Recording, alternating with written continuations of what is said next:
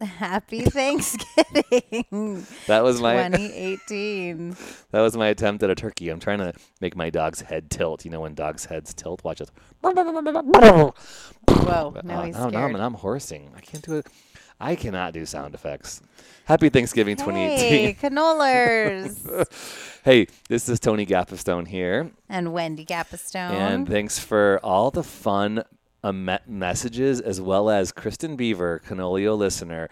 I never had as much appreciation for emojis as I did this week when you messaged a running man, a donut, a crazy face, and a poop emoji. That was the best message I could have received in response to my most embarrassing moment. So thanks, Kristen Beaver, guys, for that. If you're tuning in for the very first time, you might want to check out last week's podcast episode where Tony shares his most embarrassing moment. If that's all you take from it, I think it'll be worth your while. That was so funny. I think I laughed harder at some of the messages people sent me than I did telling that story. So good. All right, so Thanksgiving week, we want to do a quick piece for you to listen to. We have a podcast guest called her name. Yeah, her name is Corrine Ostrike. She is a Native American advocate here in the Bay Area, and she's inviting people to an event on Thanksgiving morning 2018. If you don't have plans, take a listen to her talk about it. Hi, my name is Corinne Ostrike, and I will be a guest on the Holy Cannoli podcast coming out December 3rd. And come join us if you want to hear more about my Indigenous activism, surrogacy, and the Buffalo Project, where we work with men on their masculinity. But I want to let you know about something coming up at Alcatraz Island in San Francisco. On Thanksgiving morning, we have the sunrise ceremony, and anyone is welcome to come and join in, and you can expect to see a beautiful bonfire and a welcoming of the sunrise. So come and join and celebrate with us. And if you want to get tickets, you head over to the Alcatraz website. There's a special events section where you can get tickets for the morning or buy them there if you get there really early. And you'll hear more from Corinne on the podcast releasing December 3rd. Cool. So if you are already having plans for Thanksgiving, we would love to know what it is. What are you doing? Put it on the Facebook page. Use emojis if you can. We are attempting to cook our first turkey. We've been married 14 years. And we have never made a turkey as a Gappistone family. No. I don't know why. Every Thanksgiving, we just always bring side dishes to people's houses. So we are attempting this year to do our own bird. Yes. So if you got tips, give us some turkey You tips. only got 72 hours to give us those gotta tips. Be fast. It's got to be quick. So get on it. Just with emojis, I'm imagining there's going to be a fire in an oven and it's going to be burnt. And if you watch my Instagram stories, I had a very bad situation with bacon this week. So I'm not doing well with cooking stuff this week. So help. Along those lines, we would love to hear your funny holiday stories. We're trying to compile some fun stories to share on air of people with silly, funny, memorable holiday experiences that you don't mind sharing. Or they can even be anonymous. We can read anonymous. So you can email podcast@bravemaker.com or put them on the Facebook page. We already got one submission already that is hilarious or maybe gross. I don't know. You'll decide when we read it. So that's a shout out to our first person who sent something out.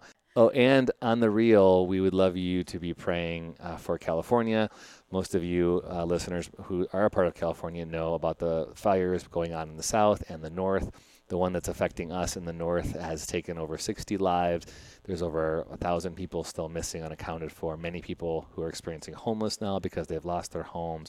It is a really huge tragedy. Air quality is so bad they've canceled school. They're encouraging people to stay inside. We're wearing these masks. It's a really hard time. So Thanksgiving 2018 has a really interesting story attached to it. So if you're a praying person, pray. See if you can do things, donate to organizations that are helping others out, and keep that in mind as you celebrate around your table to find ways to be appreciative of the people who are in your life. And with that, I think you'll really be thankful and grateful for our guest on the podcast this week. Her name is Laura Turner, and she talks a lot about growing up in the church world, being a child of well-known pastors, the Ortbergs, John and Nancy Ortberg. And growing up in my hometown of Chicago, a part of a large evangelical megachurch called Willow Creek. And she's a writer. She has her own, we'll put this all in the show notes. She's got links, and I reference a lot of her work. So make sure you check out those show notes. So I didn't know we had show notes. What are show notes? I mean, where? I know, right? It's not so official. We do have show notes now. How do you get to show notes? Okay, so it's not as difficult as it sounds, but I know on the iTunes app, when you click on our file or on our, weekly podcast, there's a little thing that says details, and you click on the details, and boom, they all show up. Now, if you're listening to it on another app like Stitcher or Anchor or Pocket Cast, if you just click on it and search around on the actual link, you'll see there's a little information. Sometimes there's a lot of stuff in the show notes. Sometimes there's a little things. Cool. It's just whatever the podcast guest talks about, or if they have stuff like books or links, then I put it in there, or try to at least. That's cool. Yeah. So with no further ado, check it out. Let's get sacred and strange. Let's be strange. That's it. I got it. Happy Thanksgiving. You are listening to the Holy Cannoli Podcast. It's all about making sense of life, who we are, and why we're here. Life is sacred and life is strange. And here's our dad, Tony Gappastone. Which that was my first job. That's amazing. Oh, you'd be good at that. Do you want fries with that? Yeah. Supersize it? Okay, cool. We're just going to launch right in. Let's do it. I'm ready. All right. Hey, podcast listeners, Cannolios, Cannolers, and Cannolians. We have Laura Turner on the podcast today, and I'm in San Francisco. I'm in the cool Mission District in her home, and we were just reminiscing about how we connected, so I'm going to let her launch in, but I know her from my seminary. She was working in the admissions office at the time, and you were going to seminary as well, correct? I was not. I think I fooled everyone into thinking I was. Oh, you weren't. I audited a class here and there. Okay. Yeah, I actually was starting an MFA program while I was working there, though. Okay. So I was taking classes for that. So, Laura, we always kind of start the podcast by telling or asking people, like, how would you answer the question, who are you and why are you here, like meaning on planet Earth? Mm-hmm. It's a great question. There are a million ways to answer it, but I am a writer and a friend, a daughter, wife, and newly a mom. I have a 5-month-old son, Chance. And I was thinking a little bit about this recently because I was reading the book Design Your Life, which has been super helpful, interesting, and by the Stanford guy? Yeah. Yeah. Okay. I don't remember his name, but one of the questions that he asks you, or one of the exercises you do, is to kind of write out your life view and your work view. So why do you do the things you do in your life? Why do you do the things you do in your work? And the thing I kept coming back to was in one way or another wanting to be helpful to other people. And so I think a lot of the reason I do the things that I do is to hope to be helpful, especially in my writing. One of the most important things to me is creating writing where you can get to that moment where you read something and you feel like, oh, me too. I thought I was the only one. I didn't realize that I also, felt this way, that someone else can recognize this. So that kind of galvanizing sense of connection has been a driving force for me for most of my life. So I love that. And you do have so many facets of who you are. So as you talked about, you're a writer, you're a mom, a new mom, and a wife. And the cool thing, just, listeners, I walked into this cool space Mission District home here, and I know she's a new mom. She's got a 5-month-old boy. I didn't know, some parents can be at different places when it comes to visitors coming. And I have a little bit of a sniff. I'm feeling a little bit of a nasal thing going on. So I came with my hand sanitizer in hand, and I just gave her the warning because I don't want to make any parent feel uncomfortable, and so she's like, oh, come on in. Like, I want my kid to be exposed to germs. I think that's a good thing. So I thought that's another really cool part of who you are is that kind of parent. So I want to launch in because, as I said off podcast, one thing I have seen attached to your name and I love, and I think I'd love to kind of start there. You're a speaker, you're an author, blogger, you're on Relevant magazine, you've written for Medium, but there's this kind of coined term that's been attached to you called Christian culture enthusiast. So talk about that. How did that come to be, and how has your voice sort of grown and been defined as that? So I grew up in the church. I grew up with parents who both worked in the church, which was really formative for my siblings and myself in one way, and in another way, as is the case with your parents when you're a kid. It just seemed like the most normal thing on earth. Yeah. And I think anyone who was raised in the church can probably relate to some level, having had, there are lots of different experiences, but I really enjoyed the church that I grew up in. It felt like home to me. It became a really important and integral part of my identity. My closest friendships were formed there. And so as I think about what it means to love church culture and want it to be the best that it can be, I think about, those times from when I was really young and just running around church because I was there all the time with my parents who were working there, to when I was in high school and spending lots of times with a group of friends I was close with, to now at 33 being part of a church in San Francisco. I love the way that church can feel like home. And I love how I think Jesus's vision for the church as a place where everybody's welcome to the table. And when Paul talks throughout the New Testament about the body working together, you can't say you don't need the hand or the ear or the eye. That's what the church should be. And I think there's another reason that I'm enthusiastic about church culture, which is that I've seen it done wrong, and I think, or done badly. I think if you're, at church for longer than a couple of minutes, you'll see something done badly one way or another. Yeah. And that's okay. And that's a good reason for us to kind of reevaluate, try to have good systems, good checks, all kinds of things in place. But it's, church culture and Christian culture has been used to hurt people. It's been used to divide people. And I think the political moment that we see ourselves in right now certainly speaks to that. So to have churches be a place of, thoughtfulness, consideration, care, openness is one of the most important things, I think, one of the best callings that we can have, because when we look at the life of Jesus, we see someone who just welcomed everyone in all the time, no matter who they were. And that kind of welcome is so good for all of us, to feel like we can bring who we are fully to completely belong somewhere, because the message we get in so many other parts of our life is we have to measure up in a certain way. We have to be better, more impressive. And that's exhausting. And so for sure, to be part of a group that says we're not going to buy into that feels important to me. Yeah. So I'm very interested in that, being someone who was a pastor for half of my life, almost most of it, and having kids who grew up running around that building and that space. How did you experience that type of positivity, and how did you not? What was the feeling what made it feel like home to you? Can you share some stories? And you're from Chicago, right? Were you born in Chicago? I was born in LA. Okay. And lived there until I was 9. My family was at 3 different churches kind of in the LA area, and then at 9 we moved out to Chicago. Okay. And then from 9 to 18, that's where I was. So those very formative years of life were super important, and gave me an unending love for a hot dog joint called Portillo's that I try to go back to. Yeah. Well, that's where I'm from. So I had some, affinity toward your Chicago growing up. So I wanted to talk about that. Yeah. Yeah.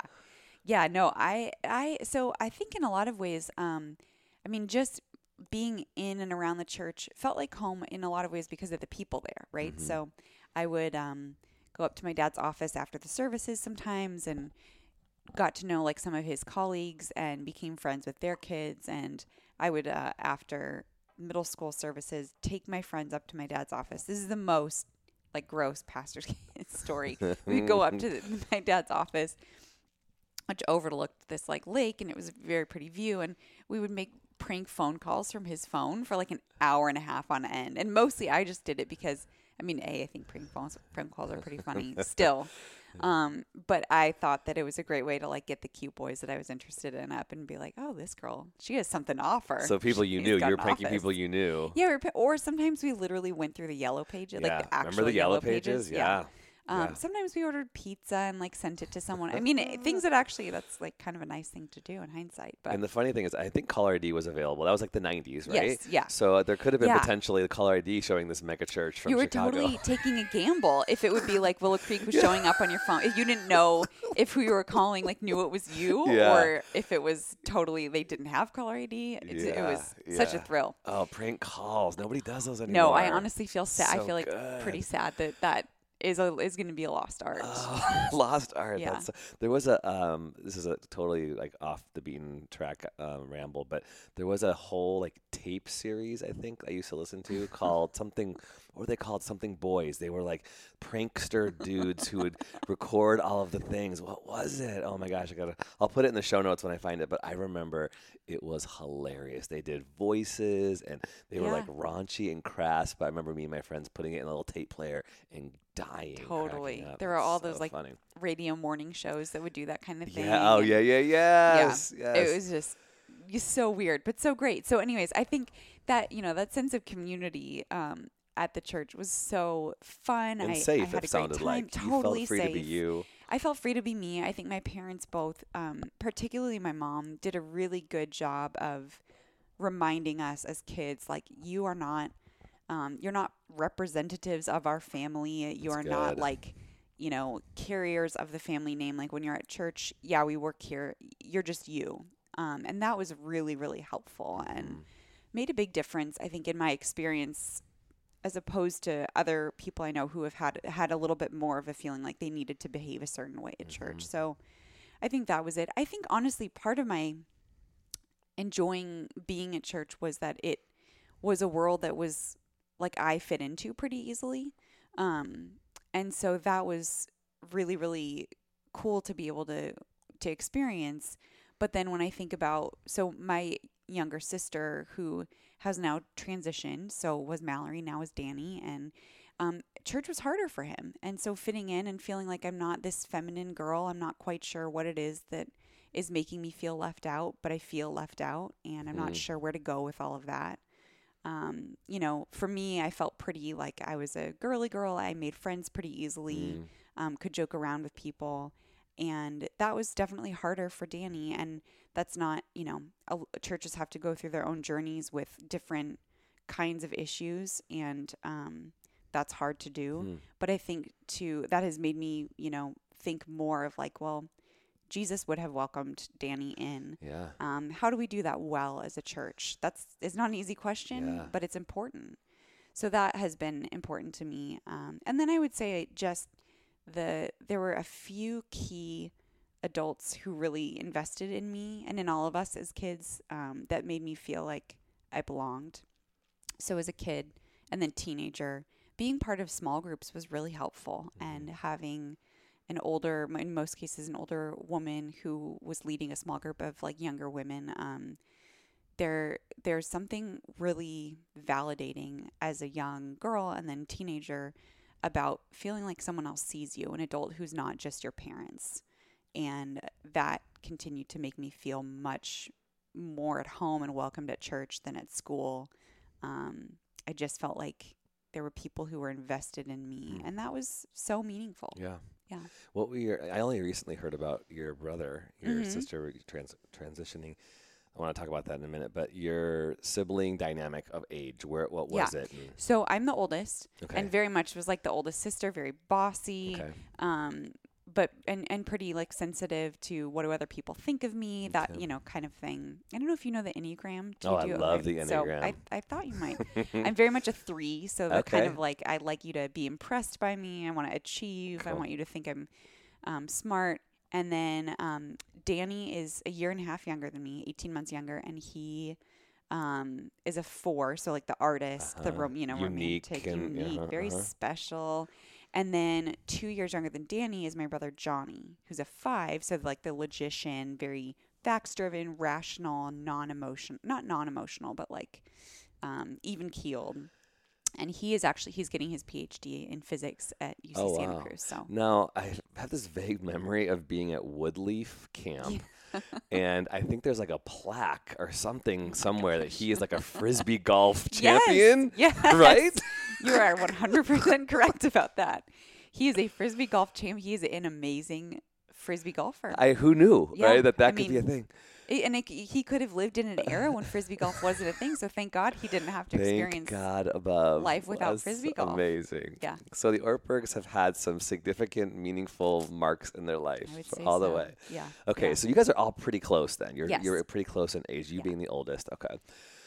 And you said you were in Illinois till 18? Yeah. How do you say that state, by the way? Let me hear you say that state. Illinois. Okay, because someone says, my wife and some others say, I say Illinois. Oh, Illinois.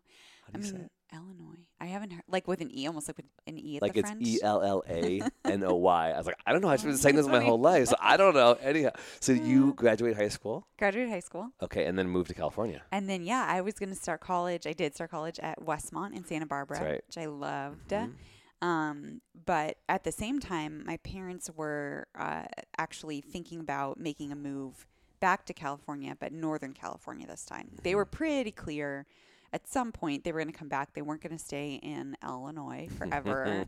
The winters were just real rough. Brutal. Real rough. You know how this goes. I'm so sorry. It's like November right now, and it's beautiful in California. Aren't you so glad that you're not there right now? Gosh, so glad. Yeah. Sorry, Illinois. Yeah. Oh, boo. And so they were kind of like, it was on the horizon that they were going to make the move. And so they ended up moving to Menlo Park, which is in the Bay Area, just a few days before I started college at Westmont. And so in some ways it was kind of cool because it was like, well, yeah, I'm going away to college, but now my family's going to be nearby. And that definitely made a difference in terms of me getting to see them more. But in other ways, I felt pretty sad because, like I mentioned, I had this close-knit group of friends. Yeah. And now I'm going away to school. And then when I go home, I'm not going to know anybody. Like, it's going to be new in college and it's going to be new at home. So that was a tough time for me, and definitely a time, I'm sure we'll talk about this a little more, but I've written a lot about my experiences with anxiety and being a pretty anxious person. And that was a time in my life when I felt really anxious, lots of moving pieces. I went to therapy for the first time that summer, which was really helpful. And the therapist gave me an image that has really stuck with me ever since, where she said, it's like you're launching off, you're in a little boat and you are kind of taking off from the dock.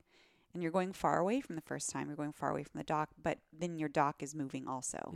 So when you come home, it's not going to be to the same place. And I just found that helpful. Still like that image. What did that look like for you to experience anxiety? Gosh, there are lots of layers to it. I think on the one hand, it was very physical. Like I have memories of my first few weeks of college. I hardly ate. I just kind of lost my appetite. I was not sleeping well.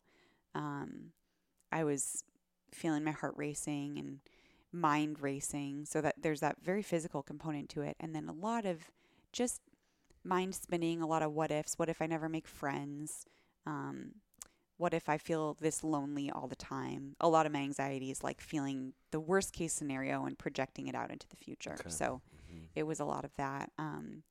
What if I'm not able to, what if all my friends back home kind of forget about me? They see each other and I'm not part of that group. And so lots of hard what if questions. And over time, they started to kind of recede as I did make friends. And there's just no rushing through that kind of process. And so I'm glad that I went through it. I'm proud of myself for going through that at the time.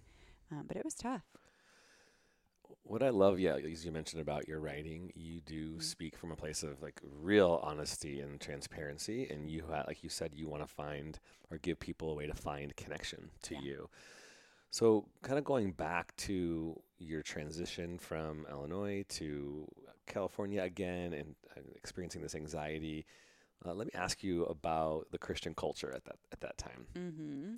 Did you feel safe in that space as you were dealing with anxiety? And what did you learn as you processed it or share? Because I could make some assumptions sometimes when it comes to how we respond to anxiety, but I'd love to hear your experience. Yeah, that's a great question, Tony. And it's one I wish more and more people would think about.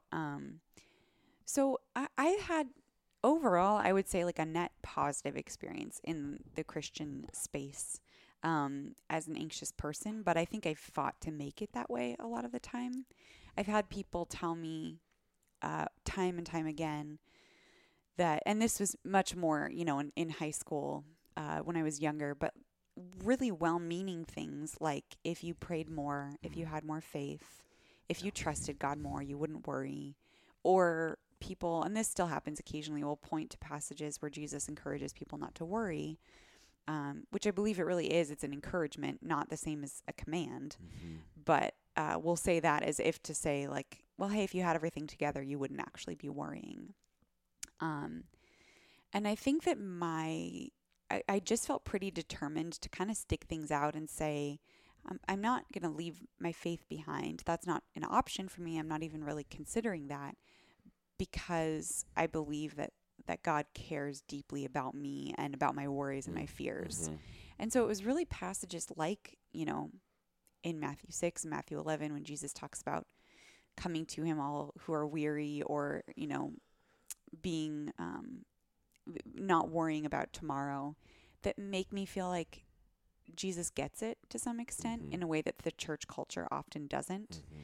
That Jesus understands that the human condition entails worrying, and there's no way around that except through it, and then trusting him in it.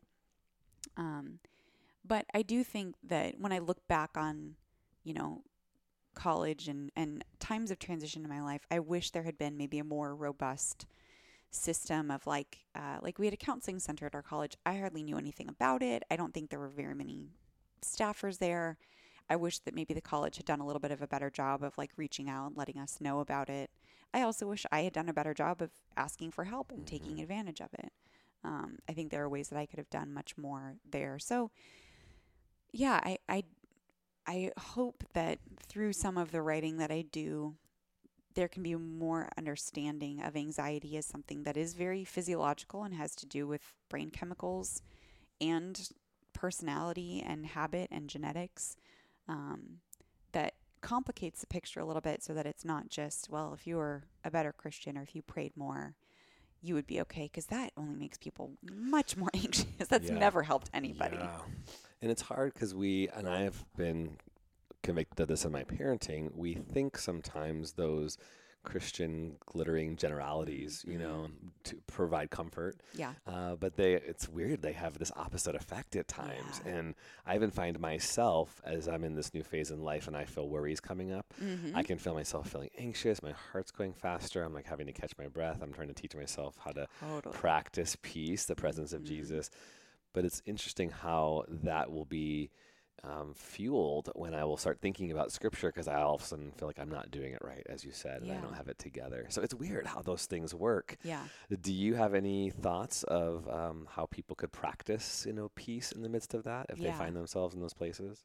Yeah, I think that's such a good question, and it's cool to hear you talk about like what you're thinking of in your parenting and your own, in your work, because being anxious affects every facet of our lives for the most part. And one of the pieces I love just talking about practicing is the little book, The Practice of the Presence of God by Brother Lawrence. And he has lots and lots of ideas about, how we can kind of practice God's presence. But he talks often, this monk and was a dishwasher in his monastery. And he talks about how his mind wandered a lot, and he didn't get mad at himself, but he uses the word gentle a lot. Gently bring your mind back to Jesus. Don't harass yourself or beat yourself up. And I think so many of us get particularly anxious people are also very self-critical.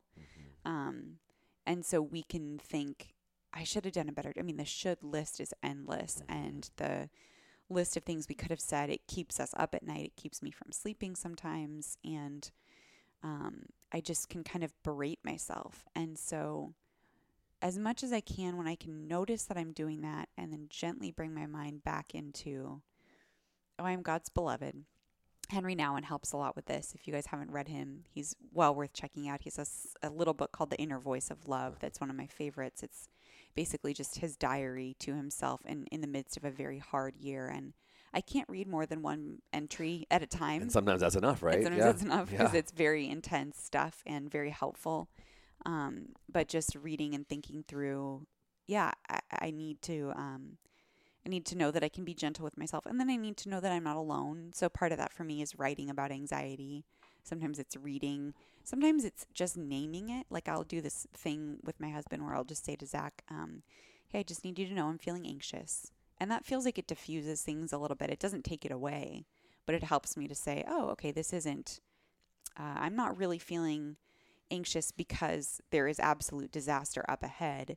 It's just anxiety. And that's been helpful. So it diffuses the situation a little bit. And then to me, by far the biggest and most helpful practice has been, and this is, one learned over years of therapy, has been to just accept my anxiety and to kind of start to say, okay, I don't think I'm going to get rid of it altogether, but I can kind of look at it as this really well-intentioned friend who's always trying to watch out for me, who's way too much on alert, has always had too much coffee, and is trying to do the right thing and almost never has accurate information. And so then I can kind of say to it like, oh, hey, it's you. Okay, glad you're here. You're welcome. Like, we can hang out.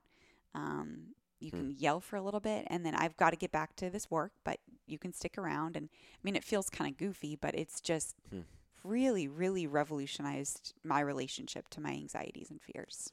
That's really fascinating. In the film world and storytelling, like screenwriting culture, we often talk about how a location can be a character. We talk about how wardrobe can be a character, how these things that are a part of the story actually are things and personalities we interact with. So I kind of like the idea of interacting with anxiety as a way, like you speak to it, that it is someone or some personality that you're dealing with. That's really interesting. Yeah. So thank you for speaking on that. I think in the show notes, we'll list some of those resources from Henry Nouwen, and I love Brother Lawrence too. I think just the idea for me, the dishwashing part, I tend to romanticize what it means to serve God. And there's times when I felt like, wow, if I was like leading a worship gathering, I was speaking, I was doing this great thing, like that was the pinnacle of how God saw the work glorified, His Spirit glorified. And no, it's in the small moments. I'll say not just, but two, it's in the small moments. It's changing diapers, it's washing the dishes, it's just cleaning up with a good attitude. And recognizing that God is present there. And sometimes those are more meaningful than the way that you feel good about yourself after a large event or whatever, So I really appreciate that book. So you've had, over the past 10 years, another space. You leave college and you start your MFA. I meet you at Fuller, and you meet a boy and start a family. So let's talk a little bit about, so your writing has actually reflected some of that as well. You definitely speak to relationship stuff. I've seen some things that you've written on relationships and becoming a mother and the challenge that was for you. So where would you like to start on one of the meaningful things you've been writing over the past decade in some of your work? Yeah, I think there are a lot of writers who can do what they do in a way that's very removed and doesn't have to do with maybe what they themselves are going through. And I tend to use my writing as a way to process what I'm going through, for better and for worse.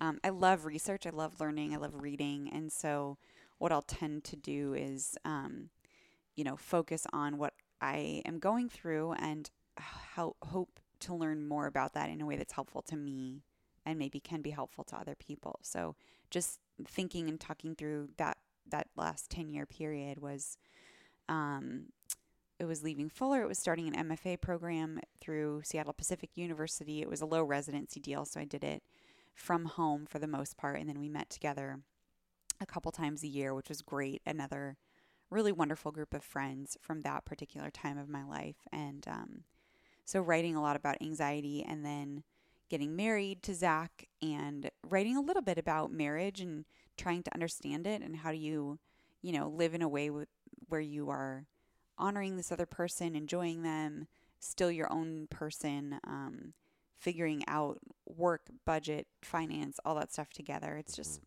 that's its own challenge. And then a couple years ago, went through a time that still feels very tender to me. When we decided we'd try to get pregnant, I got pregnant right away. Had a little bit of a later miscarriage. I was 13 or so weeks pregnant, and then got pregnant again pretty quickly in rapid succession twice. And those pregnancies both ended around 6 or 7 weeks. And so it was a horrible time of life. Yeah, it was really hard. and exacerbated my anxiety. And, I definitely leaned heavily on my community then. And I'm very thankful for the good friends that I have who I could call or ask to pray. But that was really hard. And then I did get pregnant with Chance, who's now 5 months old. And that's wonderful. And looking back on it, it feels great. But I also, I had a real tough time both with anxiety in that pregnancy, just being afraid that things would go badly. And then I was very, very sick the whole pregnancy. I had hyperemesis, so I was throwing up and hospitalized, and on IVs that and sucked. Stuff like Yeah, that. on IVs and having to rest. And then I got gestational diabetes on top of it all, which was insult to injury. So it just, that was rough. His delivery was really pretty traumatic, and there was a time of about 5 minutes when there was a bit of uncertainty as to whether he would make it. And so, thinking back on that now is hard. And now he's here and 5 months old, and it's wonderful. But I also feel like I have this image of myself just struggling to pick up all the pieces of the last couple of years and hold them together in one narrative that's coherent, in which the last word is, I have a son, he's beautiful and healthy. Yeah. And that's tough. And I think that writing through all of that stuff is a way of trying to make sense of it, is a way of trying to be helpful to other people. And, on some level is an act of hope, right? Because to write, I have to believe and hope that someone will read it, that it will be useful and meaningful. I have a close family member who's in AA, and they talk so much in AA about being useful to other people. And it's so admirable to me that out of the pain of addiction, people come wanting to make something useful of themselves. And so I'm thinking through, it's not necessarily always intentional, but out of the pain of miscarriage and loss and fear and anxiety, wanting to be useful to other people. Because otherwise, what's it all for? Like, that's one of the only things that makes sense. And really using writing as a way of kind of telling the truth about life. Yeah. And I admire writers who do that a lot. So trying to do that a bit too. Thank you for sharing that, Laura. I know this is tender, and I obviously don't want to. I've talked to so many people on this podcast, and because we're human, we usually go to places of pain as a way to share about what we're learning and how we're dealing with hope. And I so appreciate that. I'm always just sensitive to go. Sometimes it can be re-traumatizing to have to talk about it or ask questions about it. So talk with what you want. But I would love it if you would share a little bit about that process of learning over that time, those 2 years of dealing with the pain of loss through miscarriage. That's something I feel. I mean, I'm a man, and then we never went through it as a couple, but we have many friends. And I also was a pastor in a church in which I walked with many families that did. Yeah. And I would say you don't hear about it as much in a large public platform, right? In the worshiping culture. And so if you're a listener, you're not like familiar with a Sunday gathering, sometimes your ideas are what you see on TV and movies, and sometimes they're kind of like that, we put on a presentation, someone speaks, there's some music. Sometimes we don't go too deep into the human condition. I think that's a growth edge for the church, which is what I think your writing is speaking to a lot as someone who's a follower of Christ. And you still would use the word Christian, you label that, and I like that. I want to talk about that conference coming up in San Francisco. Isn't there one coming up? Okay. Yeah. Stand by for that. So with that said, can you just talk about the learnings, like as you were writing? I imagine people have reached out to you. What are you finding through that sharing of pain? Yeah. And what can we learn? I think one of the most important things for me was just that it is valuable to share pain. I mean, this idea that I was reading, and I don't remember the source of this, so I'll try to look it up and see if I can get it to you for the show notes. But someone talking about, this passage in Matthew 11 where Jesus invites people who are heavy laden and burdened to come to him, and he will give us rest. And this person was talking about how in the days when Jesus was teaching and preaching, that oxen who plowed the fields would have yokes specially made depending on how much they were able to carry. And so you would have, as a big muscular ox, he would have a bigger yoke than maybe the smaller ox next to him would be able to bear. And so you would take on more, and that Jesus' audience would have known this, and they would have understood what he was talking about when he said, my yoke is light, because he could bear it all. He could take it on, and it would not slow him down. It would not hamper his ministry or his ability to live a life that pleased God. His yoke was light, and to be a human in so many ways is to constantly carry a heavy burden. I mean, I'm just thinking of so much news today, which has felt heavy. There was a shooting recently at a bar in Thousand Oaks, and 12 people died. There are, more and more of this kind of violence. It just feels like I feel thin-skinned and like really raw to the sadness of the world right now. And I don't feel like I can always bear that or hold that on my own. And I have to trust that Jesus does do that for us in some ways. But it can feel like a lot. So I guess my response to that is that in the act of writing, I have learned that it is so valuable to share pain because it is sharing a burden, and sharing a burden makes the burden a little bit lighter for everyone who's carrying it. And that feels really like vital and important to me, because that translates into caring for people in their everyday life.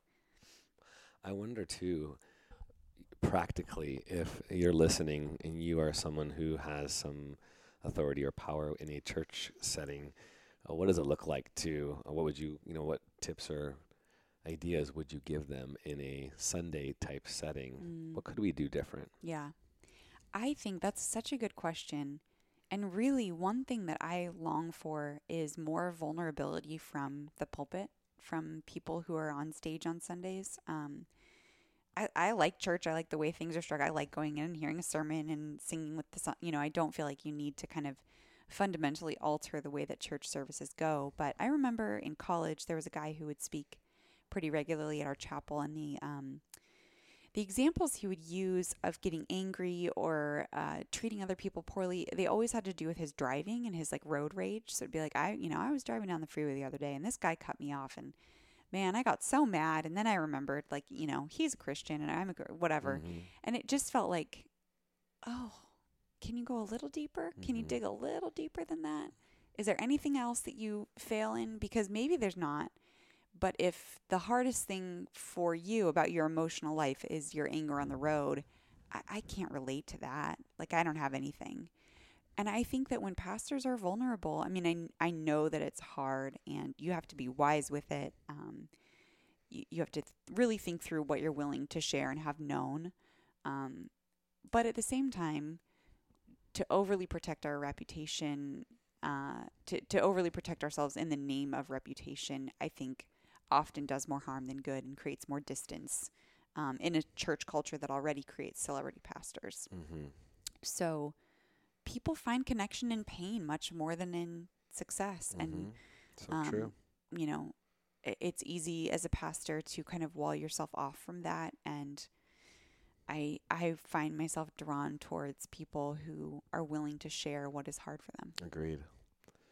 I would love to see that, and more, pastors are human too, but more people who aren't titled as pastors sharing their stories. Yes. And so if you have the pulpit, share it more with people, with women, with stories of all different sorts, because, I'm one person and I'm limited and I can't reach everybody. But if I have the opportunity to reach more people through inviting or even interviewing, like, come on in, like, let me just ask you some questions here on a Sunday morning, I think I can go a long way. We could see our church cultures being impacted. Just like that's why I wanted to do this podcast, because I wanted more. I want to hear people, what they're going through. And I can imagine as you share these stories, which I'd love to know, how do you deal with that? How do you deal with all the outreach that comes to you and requests, and how do you process all that stuff?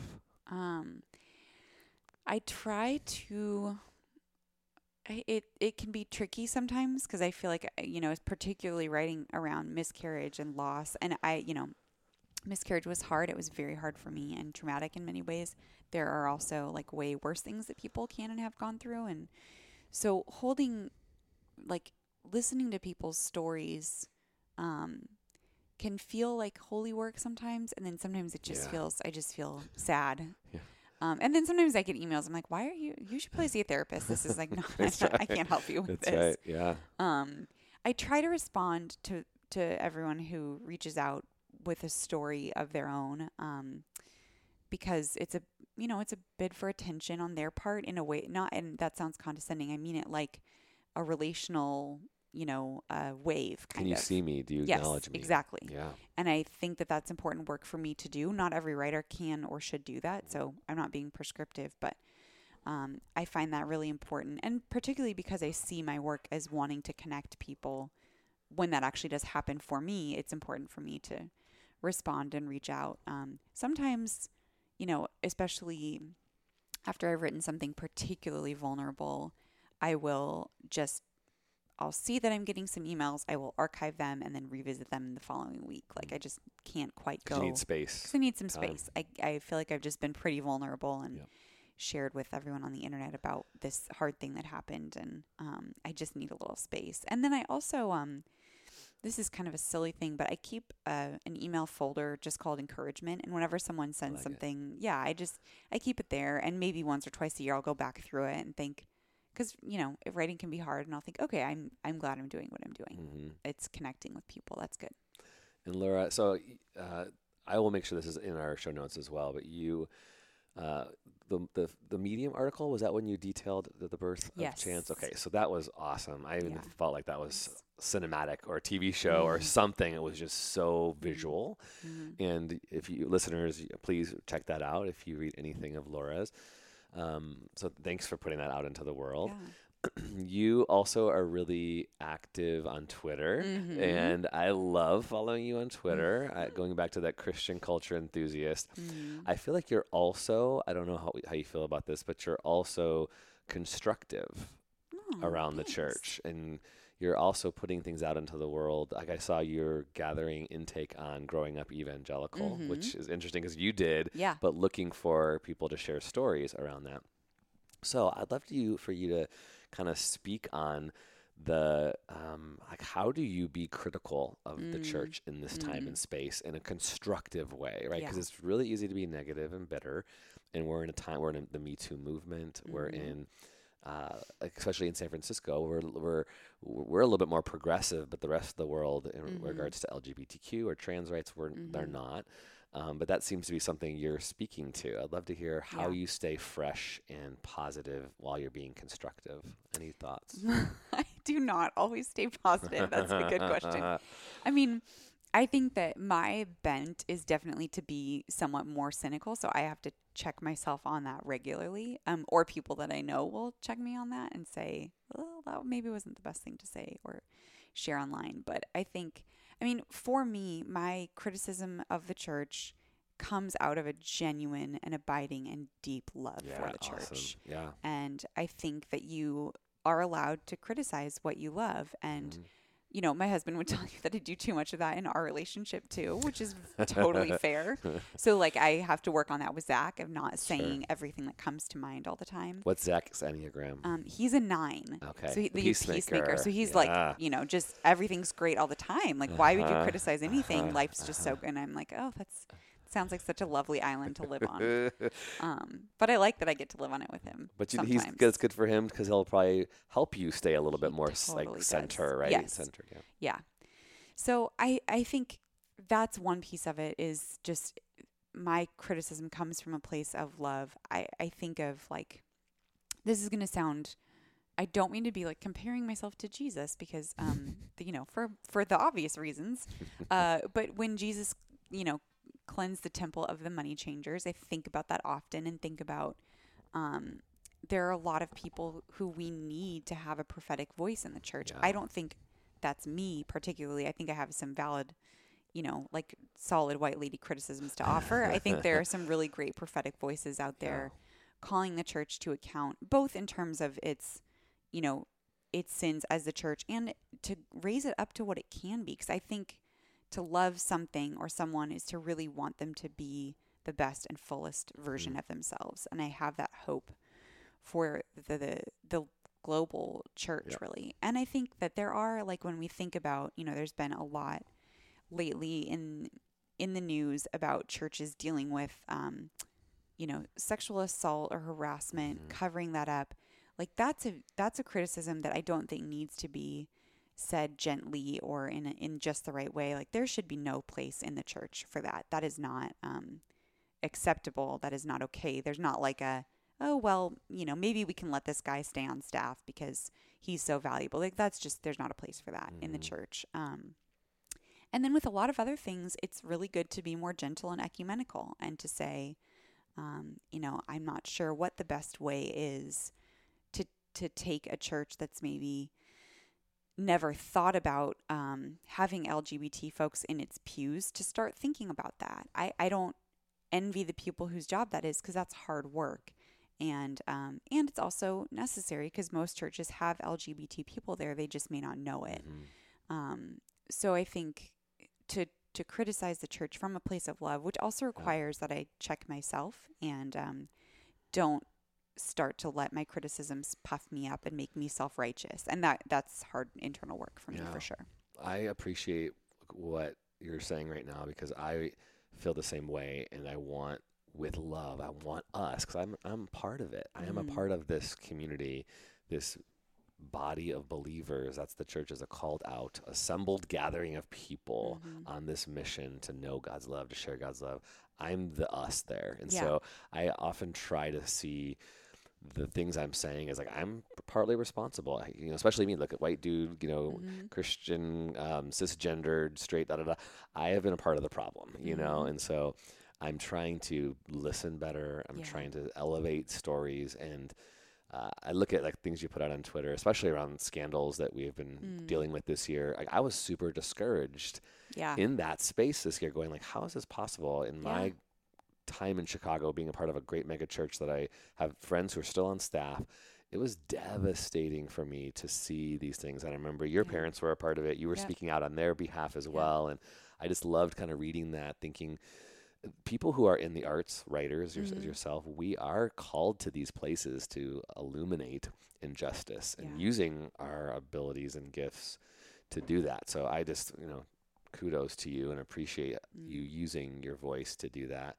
But I love that you're saying, like, I think out of love to be able to call things out. Like, we don't have to be PC or sensitive if there's destruction and dehumanizing of people. That is a place where you stand up and you don't have to use, Christian kindness or whatever to be able to speak into it. I really appreciate that. So your church here in San Francisco, I know is well known in the community for being an affirming space. Is that why you guys chose to be a part of it? Or were you a part of the transition of them becoming affirming? I'd love to hear about that. We joined the church right around the time that this whole conversation was happening with opening up membership to folks who are LGBT. And previously it had been kind of like you can join the church, but we're not sure if you can kind of like be involved at certain levels. And, you need to be, if you are LGBT, you need to be celibate. And that kind of thing. And so just, I don't know that I was totally as aware of that conversation as I should or could have been. And in a lot of ways, it was the kind of current elder board at the time of the church and then our senior pastor, Fred Harrell, having a number of conversations with people in the pews that led to this change. And so that was a really hard and good thing to be part of. Hard in that it was a dividing moment in the church. There were a number of people who left, and that was very sad. And at the same time, really, I feel so grateful and glad now to be part of a church where I would be real glad to bring Danny, to bring my brother with, and I'd be really glad to bring, other friends who are gay that have not had a church home for a while. Like it just feels really good to me to be able to bring them into a place like City Church. But there was certainly, like, I came into that conversation with lots of blind spots. And really the main reason we chose City Church when we moved here was kind of twofold. We could walk to it. At the time they had a campus in the Mission. That's been folded back into the main campus now. But I loved that we could walk to it. And a lot of our friends went there.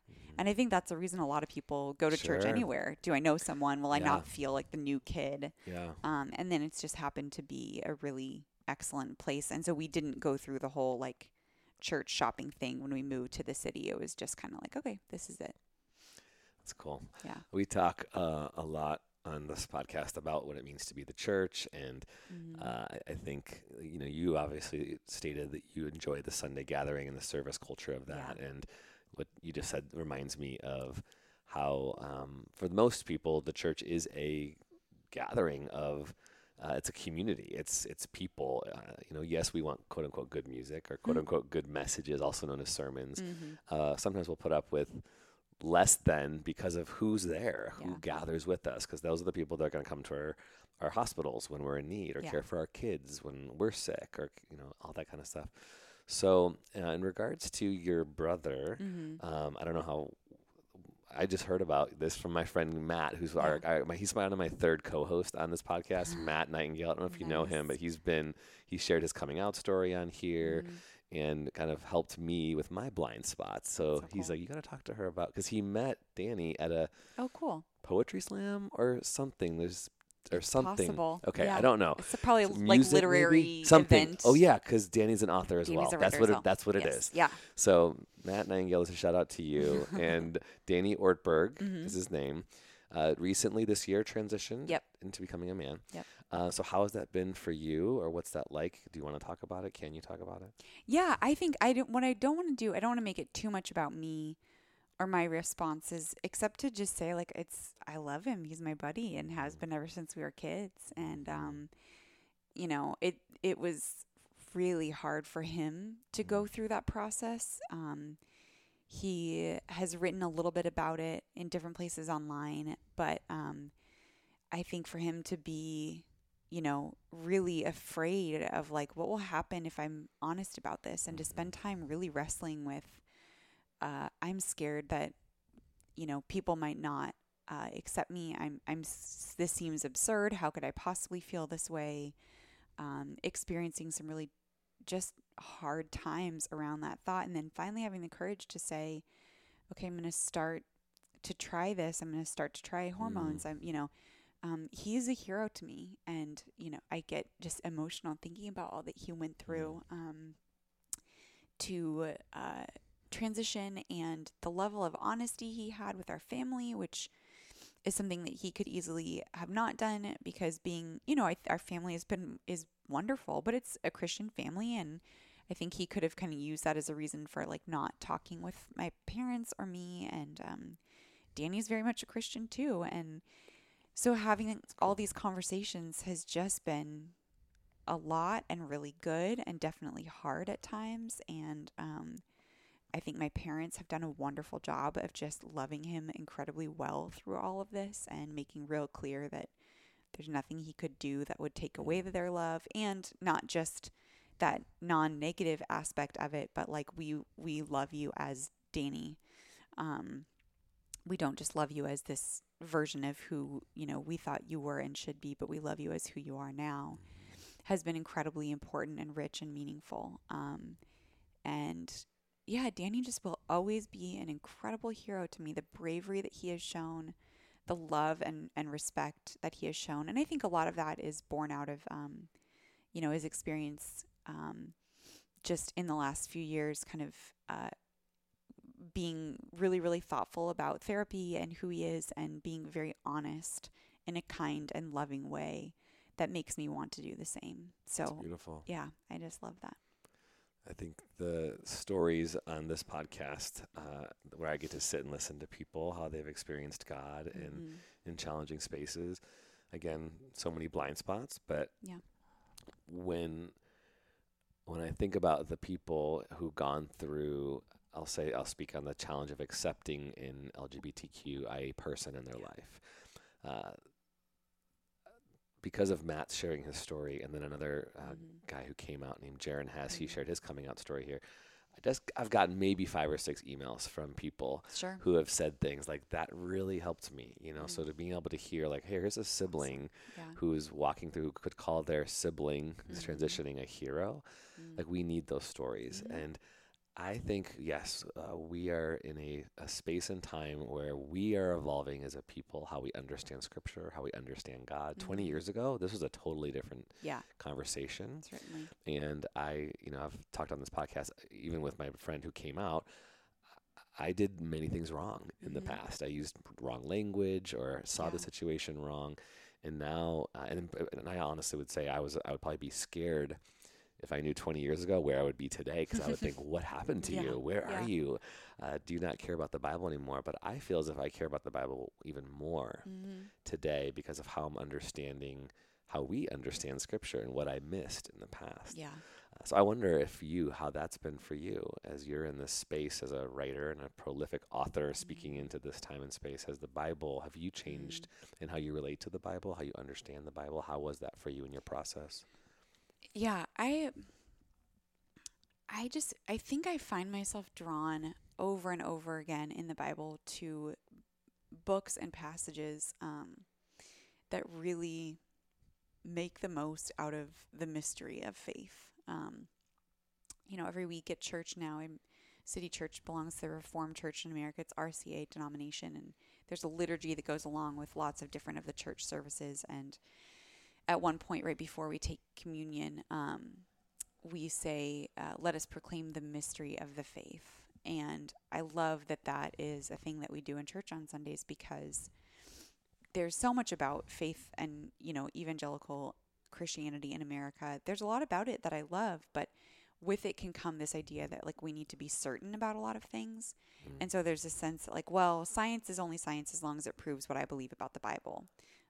Or the ways that we think about how the earth was created must fit into this modern view that also jives with Scripture. And I feel a lot more, I think because I'm a person who wants certainty, paradoxically, I'm coming to feel a lot more and more attracted to the mystery of faith,